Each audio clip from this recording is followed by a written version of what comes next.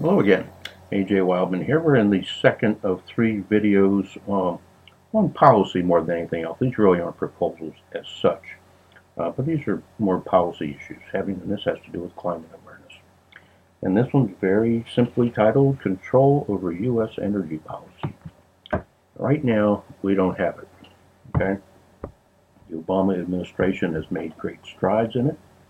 Alternative fuels, renewable fuels, so hats off to him in that effort. But we are still fighting the fossil fuel industry, fighting it to get control over consumption, moving faster to alternative energies, cleaner energies. And again, there's really not a whole lot to say in this one other than we've got to get an energy symposium or something going. And I may try to do that myself with a group, right? And basically lay out with a full public observation or discussion, how exactly we deal with oil, coal, and fossil and gas. Fracking. Fracking is a terrible problem across the country. They're trying to get it implemented in Maryland here, and hopefully we can prevent it, because they're getting a lot of gas out of the earth, right? But they're also putting a lot of terrible chemicals into the earth. They are causing earthquakes. I'm not kidding you, all across the country. And maybe worst of all, besides people having, their faucets on fire in their kitchens, okay, it's ruining groundwater. And you ruin enough groundwater, you're going to ruin our ability to grow food, and that's going to become more and more of an issue over the rest of this century.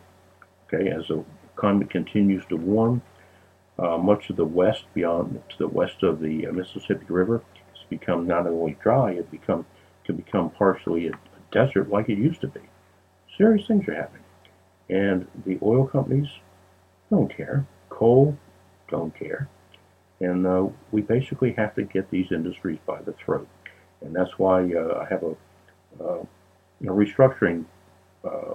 Proposal number 26, I believe, in my book, is about restructuring the oil industry, and we can very easily add coal and natural gas to that. Basically, where we decide that the profitability of those industries, okay, drives them, nothing else. Stockholders drive them. The climate, they could care less. It's not their job.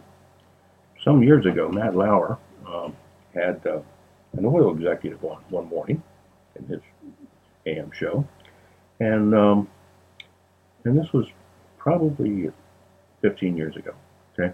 But at least the oil exec had enough guts to come on and talk.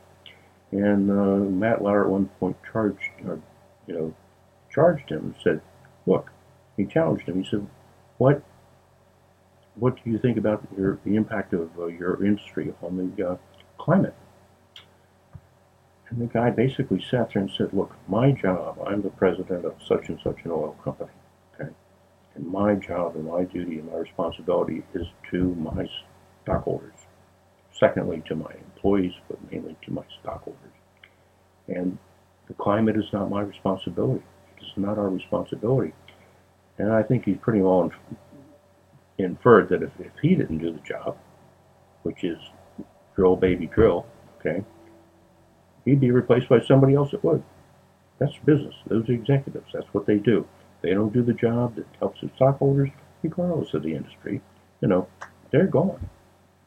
So at least he had enough guts to say, like, not my job. And like I made a sarcastic comment in the book, it's like one day we're theoretically, we think of one day we're going to go to the gas pump and it's going to be dry. Okay, no more gas, no gasoline, no more petroleum. And we're going to say, what happened? And the oil companies are going to look at us and say, hey, you had decades to get ready for this, but weren't you getting prepared? Sarcastic as it is, dead on. So anyway, we're going to have to do this under the next administration. Obama's got a kind of good start. Got to give him credit for that, considering the Congress he's been fighting. And remember, when it comes to Congress, the Republicans, when it comes out to big business, in the banking system, the wealthy, all right, are owned. And the Democrats, on the other hand, are just about as owned, all right?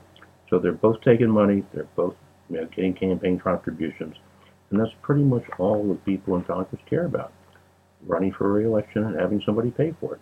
These people are all too willing to write checks. So anyway, I digress a little bit, but not too much. All right, so that's it for now. And we'll talk about a little interesting little topic. It's the third. And this just, I'll do this next. Thank you and take care.